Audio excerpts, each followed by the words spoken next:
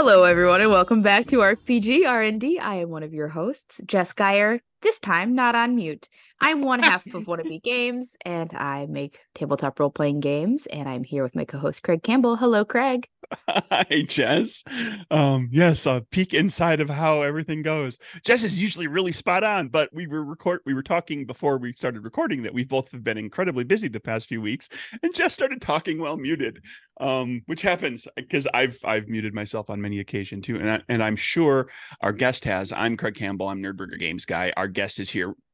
Evan, hello, Evan. Have you accidentally muted yourself for an extended period of time? God, I hope not, but it's okay because I'm great fans of our two hosts, Jess and Craig. I'm Evan Torner.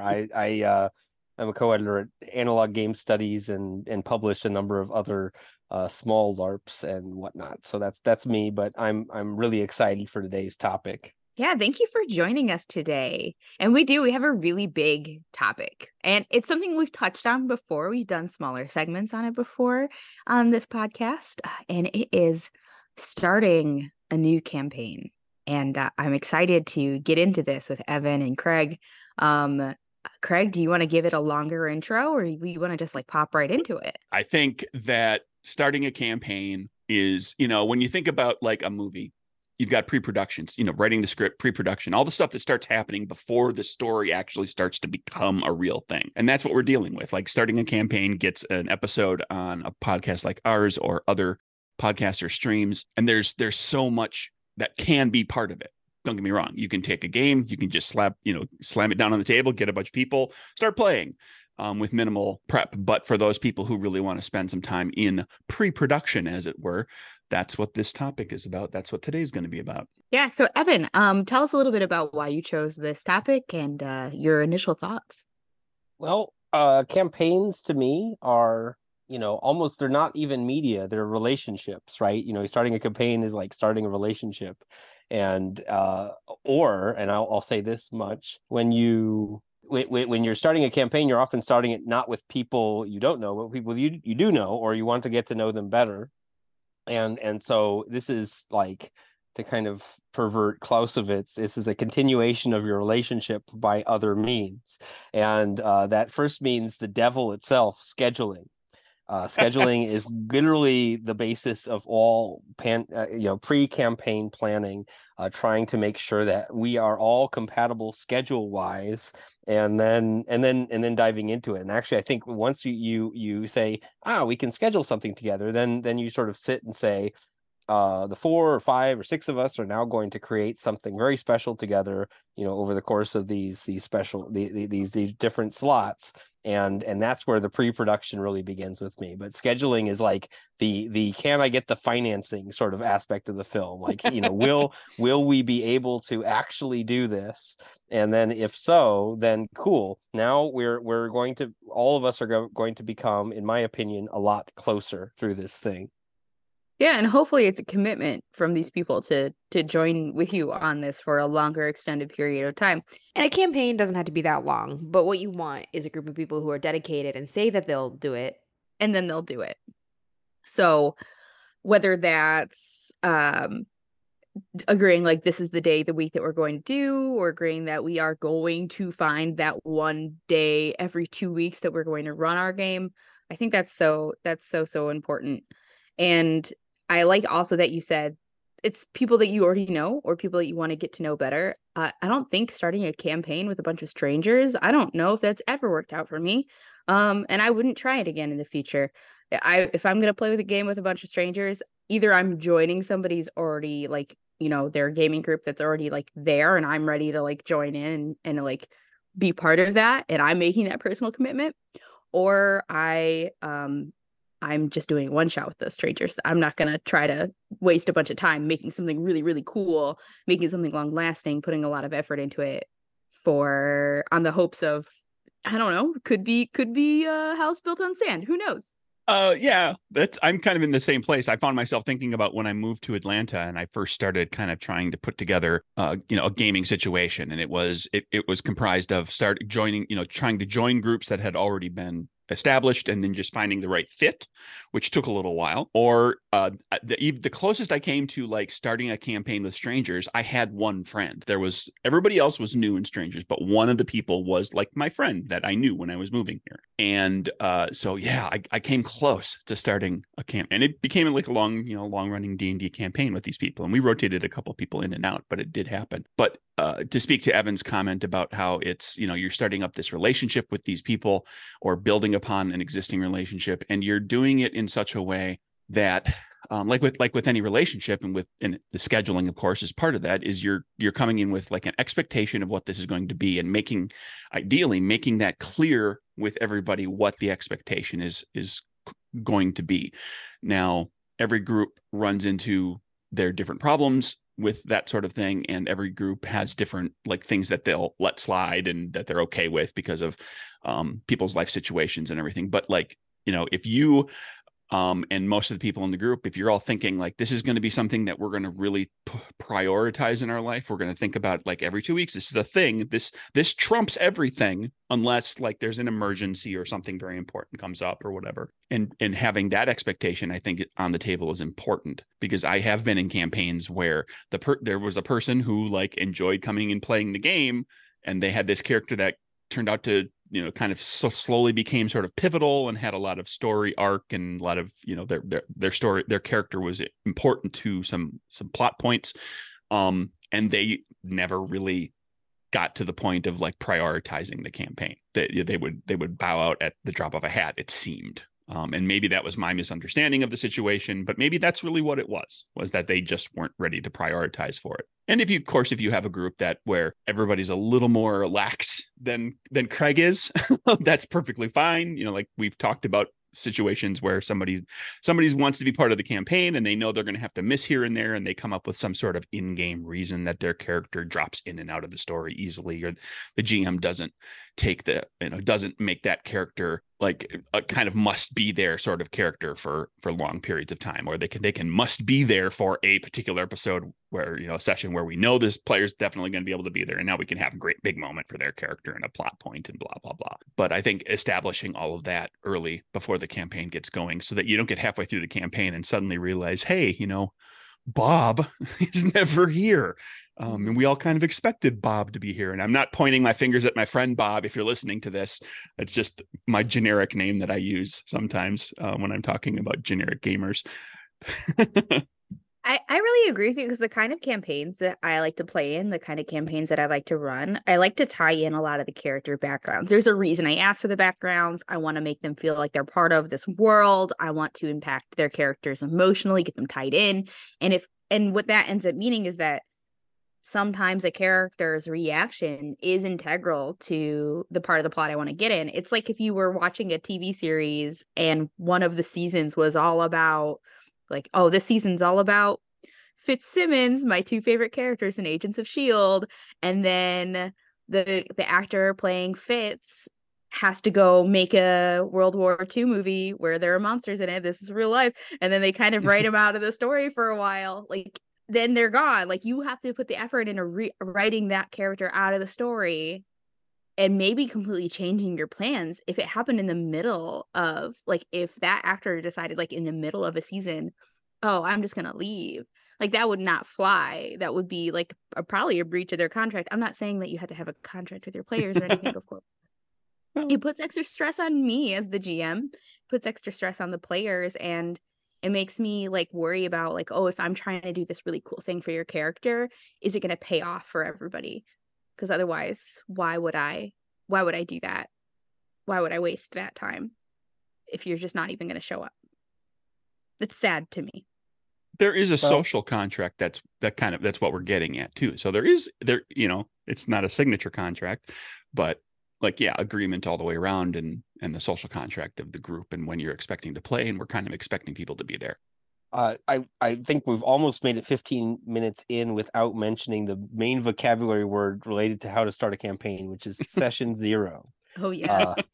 So now I'm mentioning the word session 0, which is, again, why do we even call it session 0? Well, it used to be in the old wargaming days that you would come over to someone's house and they would have character sheets out and they would tell you roll up a character, and you would have your books in front of you and you would roll up the character. It'd take about half the scheduled play session, and then you just play, right? And again, player A, let's say Bob, wants to kill the Goblin Village, and player B wants to talk to the Goblin Village, and player C wants to avoid the Goblin Village entirely. And already you get like sort of the classic Dungeons and Dragons incoherence campaign. And of course, like that was kind of fun when we were high school students, but when I'm older, I'm like, I actually think we can all agree on what sort of story we're going to tell. That's what a session 0 is for.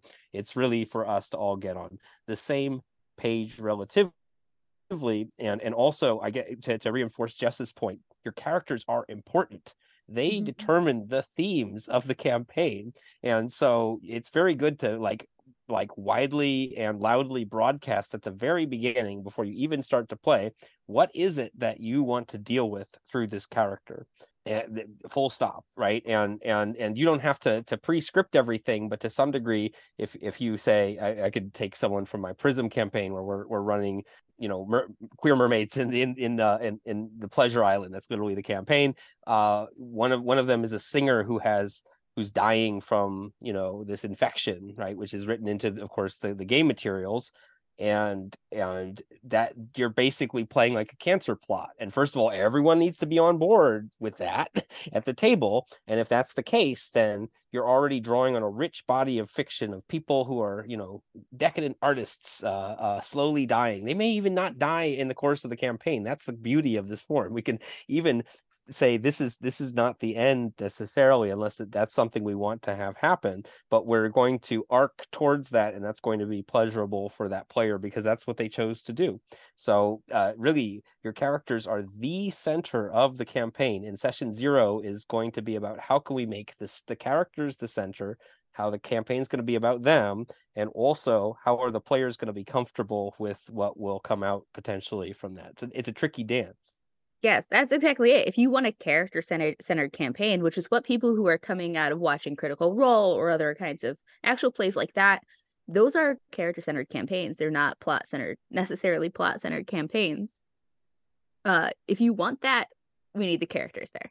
It is tricky. It's so tricky. And I love that you brought in like some of those safety tools too, because when you're creating your background, I love creating a character together with my players in person, or like I have not really had a lot of success running online campaigns. So my experience with this is just, although I did do this online as well, like we're coming up with the ideas for our characters together. We're bouncing ideas off of each other, and we have a whole like either part of the session or a whole like time we would normally spend gaming together, sitting around and saying like, oh, I have this great idea. Like, oh, maybe like we knew each other from before, or like, oh, your character has this disease. Maybe I know someone who lost a friend because of that as well. Like you could start bouncing all these ideas off of each other, make sure that nobody's character backgrounds cross anybody's lines, cross any other veils, or any of the other avoid like topics to avoid from the other players.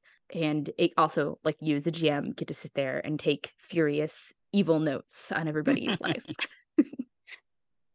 Yeah, those notes are really, really important, and not just the don't do this, but the do this. So I once right when we were starting I think it was a Swashbucklers of the Seven Skies, Air Pirates, right? Sort of campaign. I thought, okay, well, I asked the players point blank, what is it about like Sky Pirates that you like? And they said, oh, like totally, we want like death-defying like leaps across like ships, and we want villain teams that are named and that they all have their like special shtick, and we definitely also want like behemoth sky monsters that'll come up from the depths. And I literally just ticked these off and said, okay, cool, I've got my notes for what to plan, right? And so you literally begin to say, how can I script specific situations? Like, first of all, you're saying to your players, I'm taking you seriously, right? So if you say you want something, I'm going to give it to you. And if it's not quite the thing you expected, it's also because I'm a person too, and I'm pushing with my own energy on the concept that you're providing, but I'm definitely going to deliver that thing that you asked for. And it seems like such a simple gesture, but it makes all of your players feel seen. And also, if they're building a character for a specific purpose, and that purpose is already articulated, my character is good at swords, I want to be able to leap around and hit you with a sword, then they can also do well in the scenario. Though of course, like, the drama will be, well, how does the character not quite get everything they want, right? So obviously you're not providing what we call a Monty Hall campaign where you just give players everything, but the players will signal to you the kind of expectations that they're coming in with, and you can fulfill them pretty easily if you just listen. Oh, you're hitting on one of the things that I love the most about being a GM, which is like that balance you have between being a writer and being an audience member. Like I love like watching a dramatic TV show. I don't want to know like how the characters are going to react, but I do kind of want to have an idea of like I also like to script out plot points like, oh, this would be so cool if this happened this way. Like that's the best. That's the best for me. I just having a little bit of control, but also like getting to be like, ooh, how are they gonna handle it? Like, yay, what are we gonna do next? Love that. And you get the opportunity, and this kind of speaks to what both of you are talking about. You get the opportunity to hear what the players are looking for. You can plan to give that stuff to them, and if there are, and like Evan said, if like I'm a person too, and I want to see a little something, and I want to also I want to see something develop, and I want to surprise the players in some ways. So just like literally giving the players the specific thing that they're asking for, kind of like, in measured dose. It's like, okay, well, I checked that box for, okay, every 3 sessions, they're going to get this kind of an encounter because that's what they want. But it can be presented in a different way. It can be like that encounter can come out of different different pathways that get you to it. So that each time when it does happen, it's not just like they feel like, oh, it's time for that. But it feels like it's getting there organically. It's getting there in different ways. Like, just taking Evan's example of like the death defying jumping from ship to ship sort of stuff. You could have that be, okay, it's a combat between you and another band of sky pirates a couple of times. And then the characters find themselves entering a contest where there's like physical competitions, and the competitions are doing those sorts of things, so they're still getting to chance to do that, and they're getting to show off their character skills for doing those sorts of things, but then their rewards are also going to be different, and it came as kind of a surprise that they're going to get to do that thing they asked for, but kind of in a different backdrop. I also like to throw in the wrench, like, oh, maybe you don't actually want to do this right now. Maybe they mention like, oh yeah, I used to have a normal life with a normal family, and now I'm a sky pirate, and now you're like they're all ready to board this other pirate ship. They're ready to go, and the captain of that ship is your husband that you abandoned for this life of sky piratery.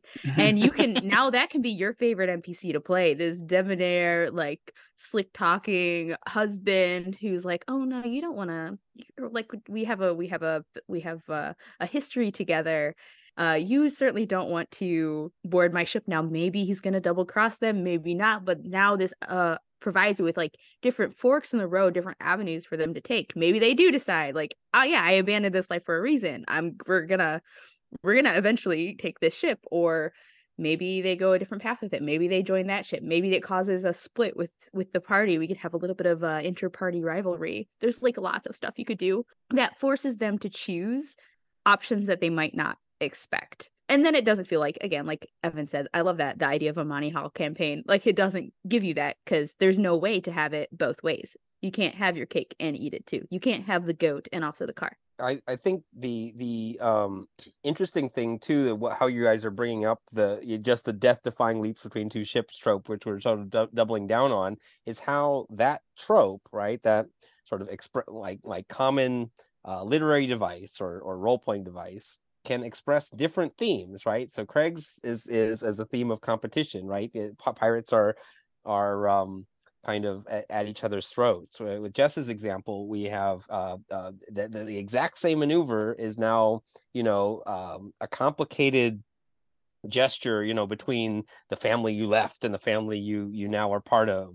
And when I think about it, I'm think, oh, it's kind of the vertigo of the freedom that you get in adventure. It's both, and so we now have the same trope, but actually depending on the themes of your campaign, it's going to express itself differently. So when we're talking about the quote unquote themes of your campaign, first of all, the characters are the ones who keep the themes to them, right? They're the ones who express them. If of course the game master has their own, they don't have a character, but they've got the world and everything else, so they're also expressing their themes, and somewhere you're going to meet in the middle. So obviously, like, if all four characters have something, and the game master has a fifth thing, that's fine. You can all live with that, but know that the fifth thing is going to be intervening in the tropes and the themes of all the other four.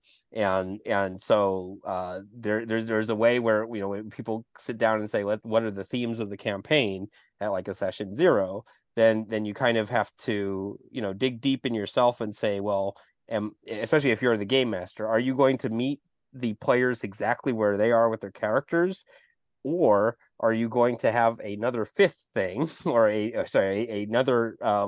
another agenda that then they're kind of being pulled into? And of course you can even openly ask the players, find a reason to care about this, right? It doesn't matter what it is, but your characters will find a reason to care about this thing that I care about. And at the same time, the players say, oh, I refuse that.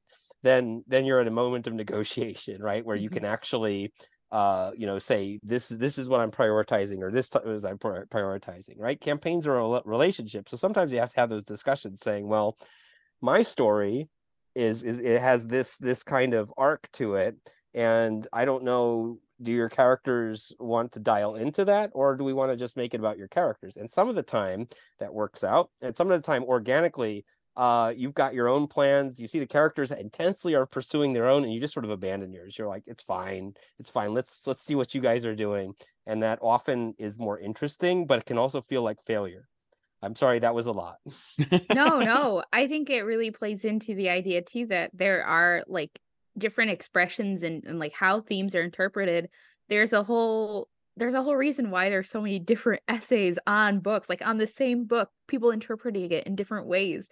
Even though you have presented a theme one way, a character is going to interpret it, and the player themselves is going to interpret it in a completely different way. And maybe like they're refusing that call, like if you had a campaign that was all about like you wanted it to be about the idea of achieving divinity and all of the players are like not on about that, maybe it's about the refusal to do that. Maybe it is about, maybe you can pivot and now it's not about that. Like all of these NPCs are trying to achieve divinity and you guys are trying to hold on to your humanity or like fighting for humanity. Maybe you're even anti-divinity, like whatever that ends up being. You can pivot and still kind of express the themes that you wanted just through the eyes of the character versus like your world as a foil even. I don't know if it would work out so well if they're like not even on the same plane of existence, like not even close to each other, but hopefully that's something you kind of iron out during session 0. I do like saying like find a reason to care about this. I think gives them a nice hook with which to make their characters. And I find myself thinking too, like when you're developing all of this, the players are coming up with thematic things they want to see happen. They're coming up with goals and wishes for their characters, and you as the GM are coming up with like little things that you want to kind of sprinkle in there. You can almost, like before the campaign begins, create like a matrix of like, how do these different things interact with each other? How might they interact with each other? If Evan's character has goal X and Jess's character has goal Y, how can I use one of the things that I want to have in the game to allow them both to pursue those two goals in like a big cool moment that allows them both to have their characters develop and have this great moment and perhaps attain their goal or come a step closer to attaining their goal or whatever. And you can have these like, and this is all part of this, like this is starting the campaign, and you can always revisit this too. You can kind of tweak for it down the road as things change. But you could have all these pieces, all these like different ideas about how these things could interact with one another, prepped out before you start playing the games themselves during the session 0 and in like the week or two leading up to the first game, and then just keep it handy. And while you're in the, if you find yourself in a position where you have to improvise something, you might suddenly be sparked by one of these ideas that you wrote down. It's like, oh, I'm gonna introduce the characters to this situation that I wanted to see happen in the game, and here's how both Evan and Jess's character can have, goal pursuing moments in that thing. And now it's almost like you're not, designing the whole scene or encounter, but you're like, you're prepping the idea and just setting it aside and getting ready to drop it in when you want to.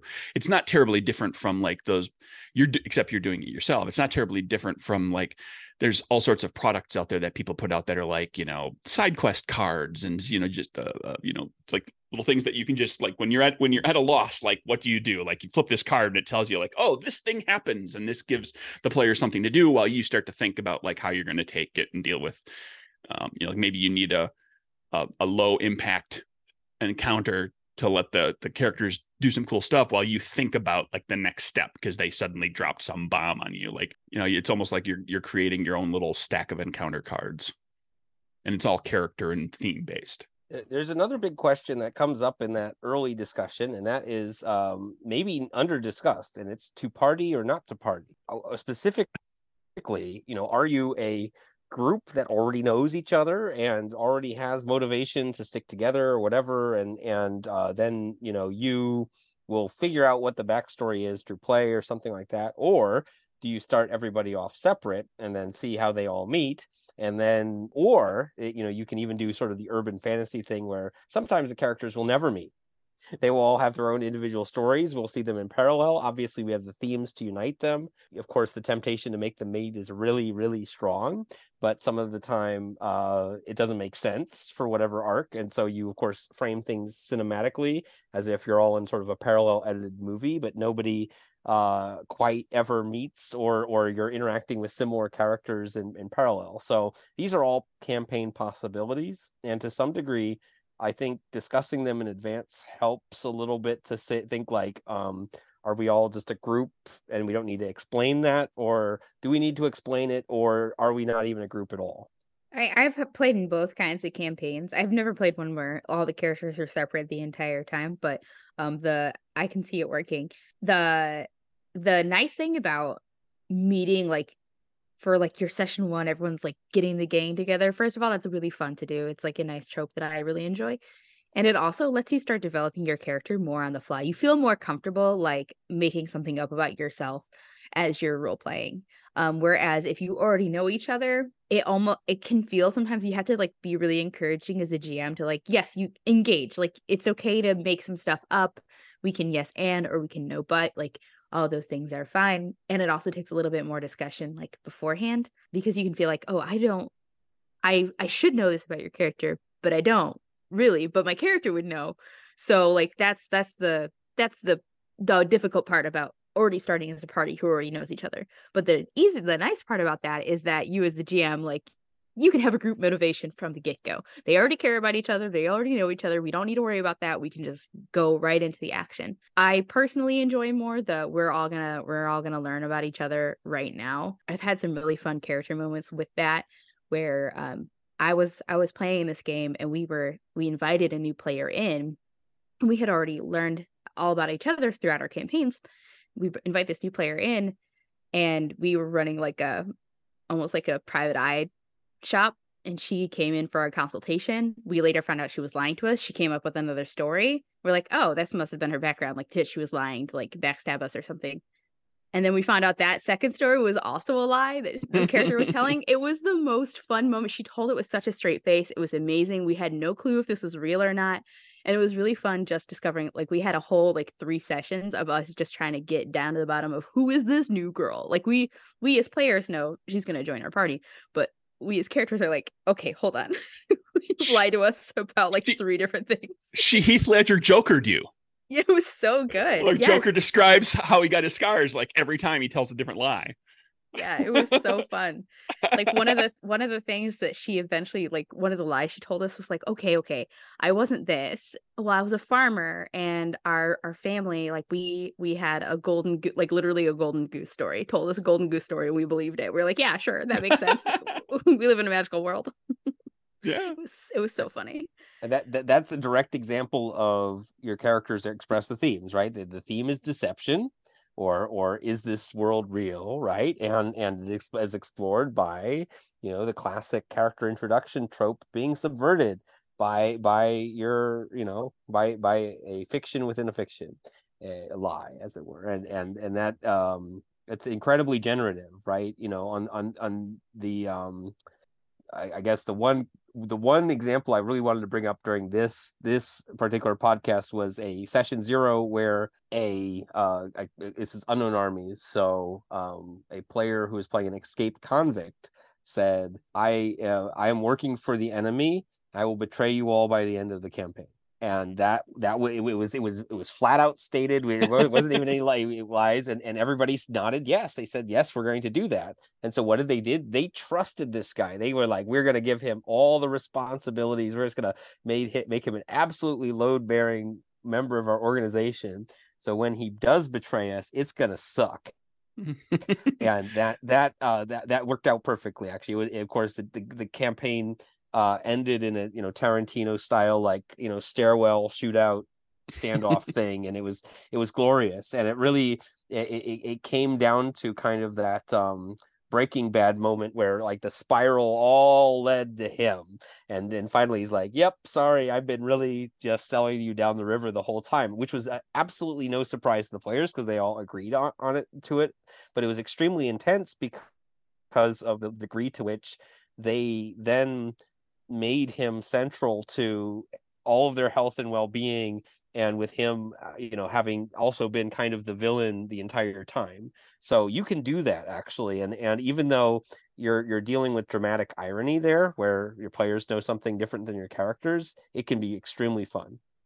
Oh, it's so fun. And two, you can also do the thing that I said as the GM. You might be like, okay, well, is this character actually going to make this choice in the end? Maybe I can start making them feel bad about it. Maybe I can present them with some options. Maybe after the betrayal, they feel bad about it. Like maybe that's not the end of the campaign. There's lots of stuff you could still do that's still surprising to everyone at the table. Yeah, and there are a lot of there are a lot of different types of stories, movies, TV shows, comics, so forth, novels that we watch or read that do exactly that. Like you may not know the books, the Lord of the Rings, but you start watching the Lord of the Rings, it's like, okay, at some point they're going to stop Sauron. It's going to happen. Like this is an epic heroic fantasy. We know it's coming. There will be no surprise in the idea that Sauron is defeated. It's a question of how it happens. So you're sitting there the whole time watching and just like, okay, what's actually going to happen that's going to cause this to happen? And so like for those people who get to the end and don't know the books and they're like, oh, and then like Frodo gets all the way to the precipice and then decides like now he's going to fall over the edge and like go a little dark, and it has to be this other thing that happens, and Sam plays into it and Gollum plays into it. Like it's so the end becomes the surprise. Like Pet Sematary as a book and as a movie is the same way. Like the kid's gonna get hit by the car or hit by a truck or a car out on the road. Like it's very clearly telegraphed to you early in the story. It's a question of when it's going to happen and then what's going to come of it. And so when we play role-playing games, like absolutely as a player and the GM can tell the people too, be like, you can be in session 0 as a GM and say, okay, well, this is going to happen at some point, and just let the players like have that tension and let them, because it becomes an experience of trying to guess when it's going to happen and start to think about when. So they'll play their characters ignorant, like the characters don't necessarily know something's coming, but the players can be kind of wondering, and then it can be a fun surprise when it happens and they didn't see it coming, or it can be the haha, that's what I predicted moment that people love having too. Yeah, people are really willing to play in a space where they already know what the beats of the story are. They're way more willing to do that than we often think of as GMs. I feel like the pendulum swung so far, like from like we don't want to railroad our players into a plot to like, oh, well, let's just let them do whatever and it'll still work out. It doesn't really work out that way, especially if you're trying to have a long campaign that feels cohesive. Like you have to have some planning, you have to have some forethought. But I mean, again, like Craig said, there are things that happen in movies like this that we still like. There's the record scratch. I bet you're wondering how we got here at the beginning of movies. People like. I just saw someone talking about how they were starting a campaign or they had a campaign idea where all the players it starts off with a scene where they're all dead, and then the whole campaign is them getting to how they're dead. Like people want to try this stuff. That's of course Sunset Boulevard, right? It opens with I'm dead in the pool, but I wonder maybe you How want did to we know get how I there? got Yeah. this. Yeah, Yeah. and again, player contract, again, we were talking about the social contract earlier. The player contract can produce any fiction you all agree to. So think about that. You can agree to a lot in that moment.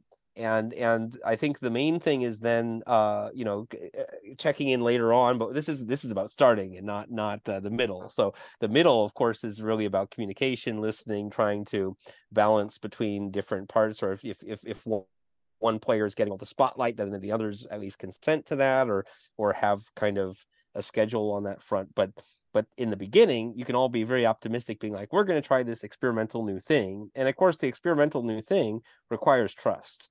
You really have to say, okay, if we're all dead and telling that story, then I have to feel like the kind of character I'm selling is going to be, you're going to seem invincible, and then something's going to get them, right? They've got an Achilles heel, they've got something, and to some degree you're going to be playing to find out what it is, what the weakness is of that character that gets them in the end, rather than like, well, you ran out of hit points, sorry. That would be the anticlimax of that campaign. You ran out of hit points, sorry. But at the same time, then you're playing for this different kind of beat structure than normally, and it takes a certain degree of trust among the players for you to all agree that that's how you're going to play.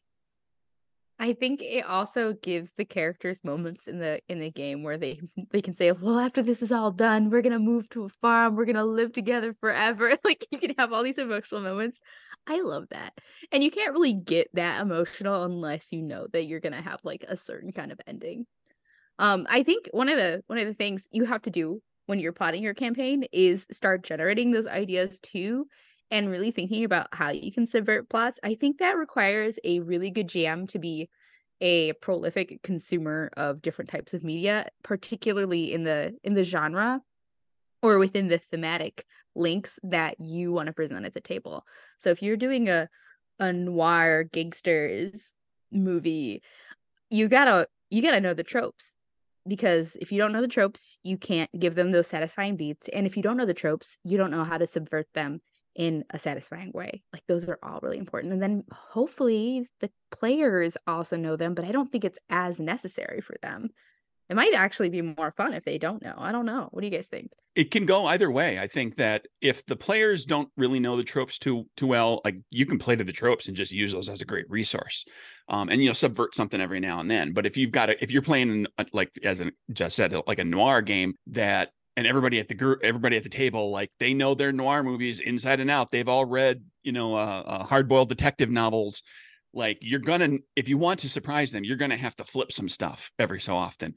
You're gonna need to have something that they're not expecting, because all you got to do is just do that a few times, and now they don't know what to expect necessarily. They can't necessarily rely on the tropes perfectly if you just flip a few, and then you can still use a lot of the tropes just kind of straight up the way they are, because the players are going to wonder, is that really like that? And this makes me think of something too, is like we're getting into a lot of literary terminology and everything, but I love the unreliable narrator, which for those not aware, it's, if you're reading a book and you're being told one thing by the author, and then it proves to be untrue, that the situation is completely different, because the narrator, whoever it is that's kind of communicating the story to you, is inherently unreliable for some reason. You can do that as a GM in the right situations. I've done it in a campaign many years ago where everybody decided they wanted to play like a game where they all started kind of in the small town, and they wanted to play like the small town here, small town folk become heroes in the larger world. So we all started in a little town, and everybody knew each other, and we played that version of the character relationship, and then we did flashbacks to kind of where they decided how they met and everything, played out those little scenes. But but it was in a homespun world, and so I just started describing things that were going on in the world, things that were truths of the world, and half of them were lies. Half of them were things that, or became lies. Like I later decided, no, it's actually like this, because they're living in this little cloistered community where rumor and story and hearsay and they don't really know what's going on out there. They're not getting a newspaper or an internet feed that's telling anybody, in the town what the rest of the world is like. They're just hearing things third and fourth hand. And so then when they got out into the greater world, I was able to surprise them. And I was doing this kind of on purpose too, because it was a group. I was relatively new to running games, relatively new to gaming. And it was a group of people that were all more experienced with me. And it was a D&D game. And so multiple people knew the DMG and the monster manual inside and out. So I was rewriting monsters all the time. I was saying, I was like skinning stuff into other stuff and tweaking monsters so that they wouldn't be what they were expecting, because I had this group of people that are like, I'm just going to keep throwing stuff at them. They like, oh, they know how to defeat this thing, because they recognize the description because they've read the monster manual 3 times. So like I played with the idea that they don't know anything. The players don't know anything about what I'm going to throw at them, and the characters don't know anything until they go out and actually experience it. I think I'm going to seize on a couple of points there. One, with unreliable narration, especially if you're a game master and now you've gotten a bunch of data from session 0 and you're coming up with stuff, your factions all have a worldview, right? So when NPCs are telling characters things, they are telling them from their own worldview, which may be a lie, but true to that character. So, I've concocted whole mysteries being like, well, it depends on who you talk to. They're going to shape how you view this situation. In fact, it's good to actually deal with kind of like a clear-cut situation, like someone killed somebody and then there were some other people involved, and you start from there, and then everybody Rashomon style like looks at that and has their different viewpoint, and depending on who the characters talk to, they're going to shape that. And then of course, when characters talk, there's going to be a reaction from that matrix, right? People aren't just going to be like, oh, they're talking, they must be a completely disinterested party that doesn't care. If you talk to the wrong people, then you might have suddenly gotten a certain type of attention on your characters. The second point I wanted to raise is that you don't actually have to have all the players on the same page, actually.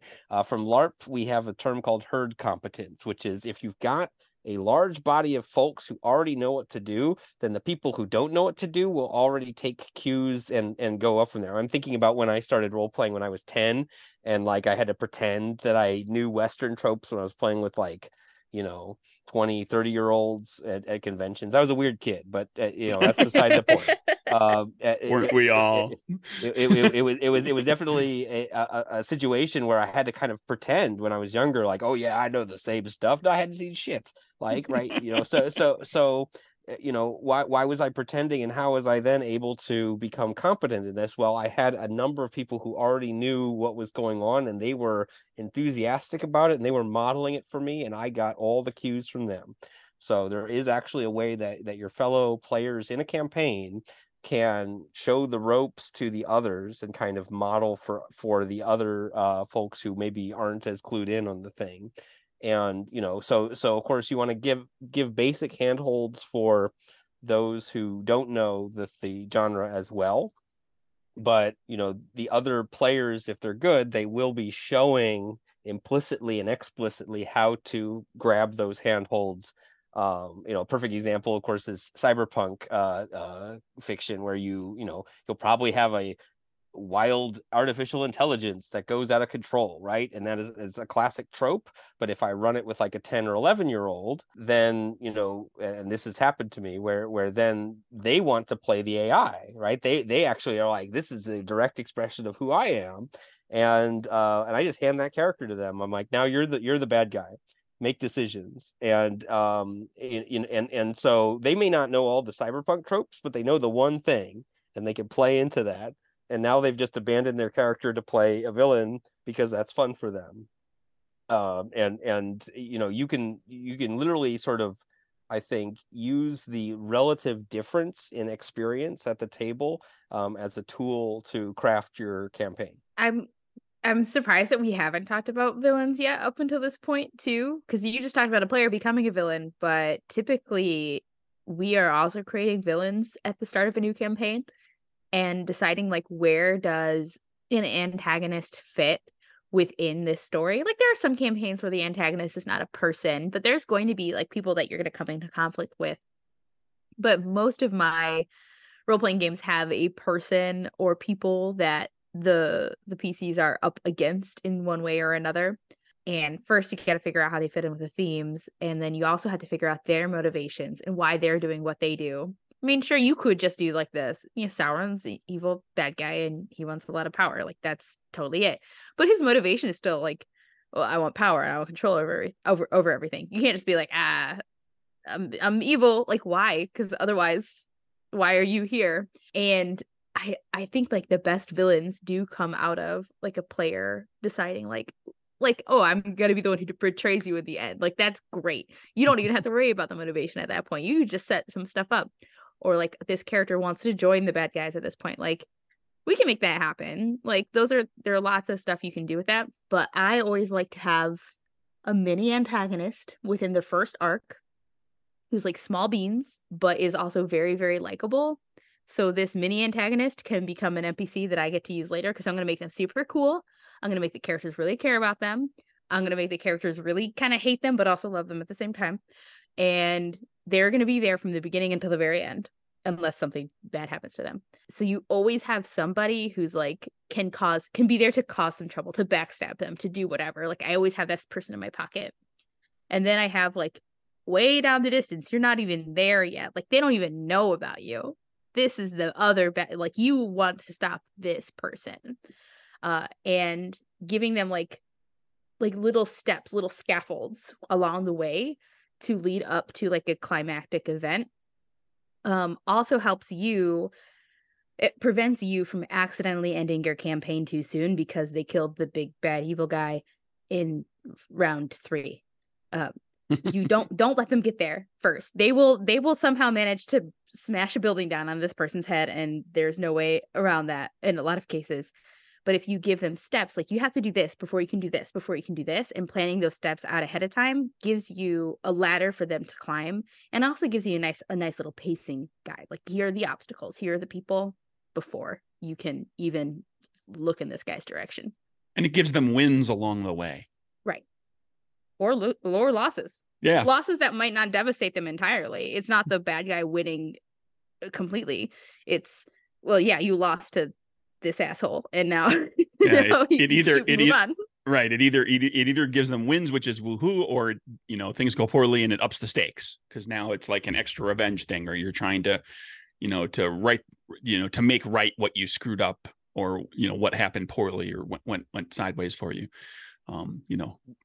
Yeah, I really like the trope of like, okay, we're making the campaign, and now there's a really obvious like mini boss, sub boss, like direct boss that you're gonna have to confront. And what the players do with that mini boss or sub boss is an expression of who they are, right? And that means frequently this becomes a friend or an anti-hero like companion, or that old sub boss that is now retired that they sometimes bring out. Like there's so many cool things you can do with a former enemy to then go on after the real enemy, and to some degree you can even build that enemy right there in the session 0, where you'd be like, okay, so one of these characters is good at fighting, so I'm going to make them good at fighting. And this is a character who likes to psych people out. So this character can also do mind games, but like differently. And so they're like a foil for all the other characters, but beatable, right? And then they overcome them, and you have to say, well, how do the characters change for having overcome them? And then also, like, what do they do with them? And if they straight up kill them, that's another expression of what they are like. And I don't know what to say in those circumstances, but I can also say it's never happened in any camp. I've run campaigns like this, with this kind of trope for decades, and they've never wound up killing the sub boss, be like, okay, that way they can't go after us anymore. No, it's like, when I give them that moment, then actually the campaign develops and becomes more interesting. Well, and then even if they do kill them, though, they're replaceable. Like that's the purpose of this character. They can be replaced. They aren't necessarily a support pillar of the entire campaign. Like one of my favorite NPCs I ever had was just like a thievy little rogue that kept, like, it started off like she stole something from one of the characters. They threw her in jail. She escaped. She came back later to like mess some other stuff up. They already knew this person. They're like, I don't like you, stop this. And then this kept going. And anytime I needed to like, oh, they're about to solve this problem, but we're only like 30 minutes into this session. Well, guess who's coming back? Guess who's coming back right now? It's your old friend who's gonna start some trouble. And sometimes they were friends. Like sometimes we have the same goal. We both want this. We both want this artifact. We want this thing to stop happening. And you work together with this person, and then you're like ready to end that session early. No. They are gonna now take this thing from you. They had other motivations too, and now you can keep bringing them in as a GM tool. This is they do this in Breath of the Wild and Tears of the Kingdom. There are these enemies called the Yiga clan, and they're just like dopes. They're like silly little bad guys that you can easily defeat, but their main boss is like the leader character. You don't actually ever have to beat them all in order to win the first game. And then they come back, sorry for the slight spoilers. They come back in the second game with a little bit more tie-in to the main plot. And I thought it was like a really fun way to bring back these like these guys again. Like I have to keep dealing with them. Like they keep popping up and I can beat them, and they have like a silly little story. But they're not Ganon. They're not Ganondorf or Ganon. They're just little stepping stones to keep things interesting for me. So the beginning of the campaign is all about seeding this sort of thing, right? To basically say this is this is going to provide fruit for many months, if not years of play. And I guess the last question I have for today is: have you ever gotten ready to run a campaign and set everything up and then it didn't happen? Oh yeah. Yeah. I have so many. I found a notebook recently of a whole bunch of like I made it like my first year in college. I was like, there's maps in here and like character ideas and like have all this stuff. I'm like, I don't even think we played a single session of this. I don't remember playing this. I just want to actually champion that form of play. I think actually, half the play is the creation and the other half is then the play. And so, I look back at those less like failures and more like, we were working through some stuff, and here is something I came up with for a campaign that never happened, and I used basically the same character 7 years later in a campaign that did happen. And of course, like, it was completely different genre, but I had the character sketched out, and now I have it again. So there is, even, I'm going to say, some fruit that is born by a campaign that you almost ran and it didn't actually happen. And again, I only know this now from years of having done this, and just, you get the scheduling done and everybody's enthusiastic, and then someone loses a family member or whatever, and then the campaign fizzles. You really need everybody. It's a fragile construction, so you just have to accept what you've already done as what it is.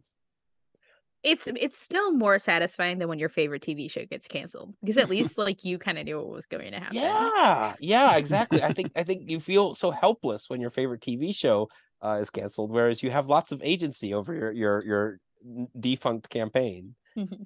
It makes me think of something I saw in an interview with Bryan Cranston, where he talks about how he stopped hating auditioning, which is kind of what, the audition is to the actor. It's like, it's the thing before you get to actually play the role, before you get to do the thing. And a lot of people look at it as like, well, I have to do this thing in order to be able to do the thing I really want to do. And he started looking at auditioning as like, when I go to do the audition, it's its own thing. This is me doing my craft. This is me acting. This is me preparing this character, getting ready, putting it out in front of people this one time. Or even if it's callbacks, there's multiple times, and I'm just going to let that be its thing. And if it never becomes, me in the role, and I never get to play the character long term in a series or get to do a movie or whatever, then I don't feel like I've wasted my time. And I'm not saying you should go into a session 0 thinking, well, this is probably never going to go anywhere, but you can have that attitude about the session 0, and the prep of a campaign can be its own reward. Even if the campaign never happens, or if it runs very, very short, shorter than you really wanted it to, and maybe you didn't get to kind of get to all the stuff you wanted to get to because everything kind of petered out at some point. Like, you can still enjoy the fact that you had all this creative energy whether it was part of the session 0 with the other players, or whether it was just the time that you spent creating things and brainstorming ideas and learning more about being a GM and finding little things that you can set aside and you can reuse or get a chance to use later because you never got a chance to use them this time around. All right. Well, this brings us to the end of the show today. Evan, thank you so much for joining us. Thanks so much. It was a pleasure as always. Where can we find you and your stuff and learn more about you? Gosh, what happened to our social media? You can find me at Guy in the Black Hat at bluesky.social, right? The place we now are. And I would also, we just came to the end of this year's Golden Cobra Challenge, but if you ever see the Golden Cobra Challenge announced, please do try and submit a game. And also analoggamestudies.org is where you can find a lot of my scholarship. You can find me on various social medias at Joska, or on TikTok at Jess is Awful. You can also find my Kickstarter for the Coven of PS13. It is already funded. Woohoo! Yay! It was a very small campaign, but I'm still very happy about it. You can still support it and get a physical copy of the game if you find the Coven of PS13 on Kickstarter. It's under Wannabe Games, and you can also find me at wannabegames.com. And you can find me at Nerdburger Craig on the various social medias. My website is nerdburgergames.com. The games are available at drivethrurpg.com. Thank you to our opening and closing theme song, which is Avel by Steph Sachs, licensed under Creative Commons. Thank you, Steph Sachs, and thank all of you for listening. We'll see you back here next time. Bye-bye. Bye.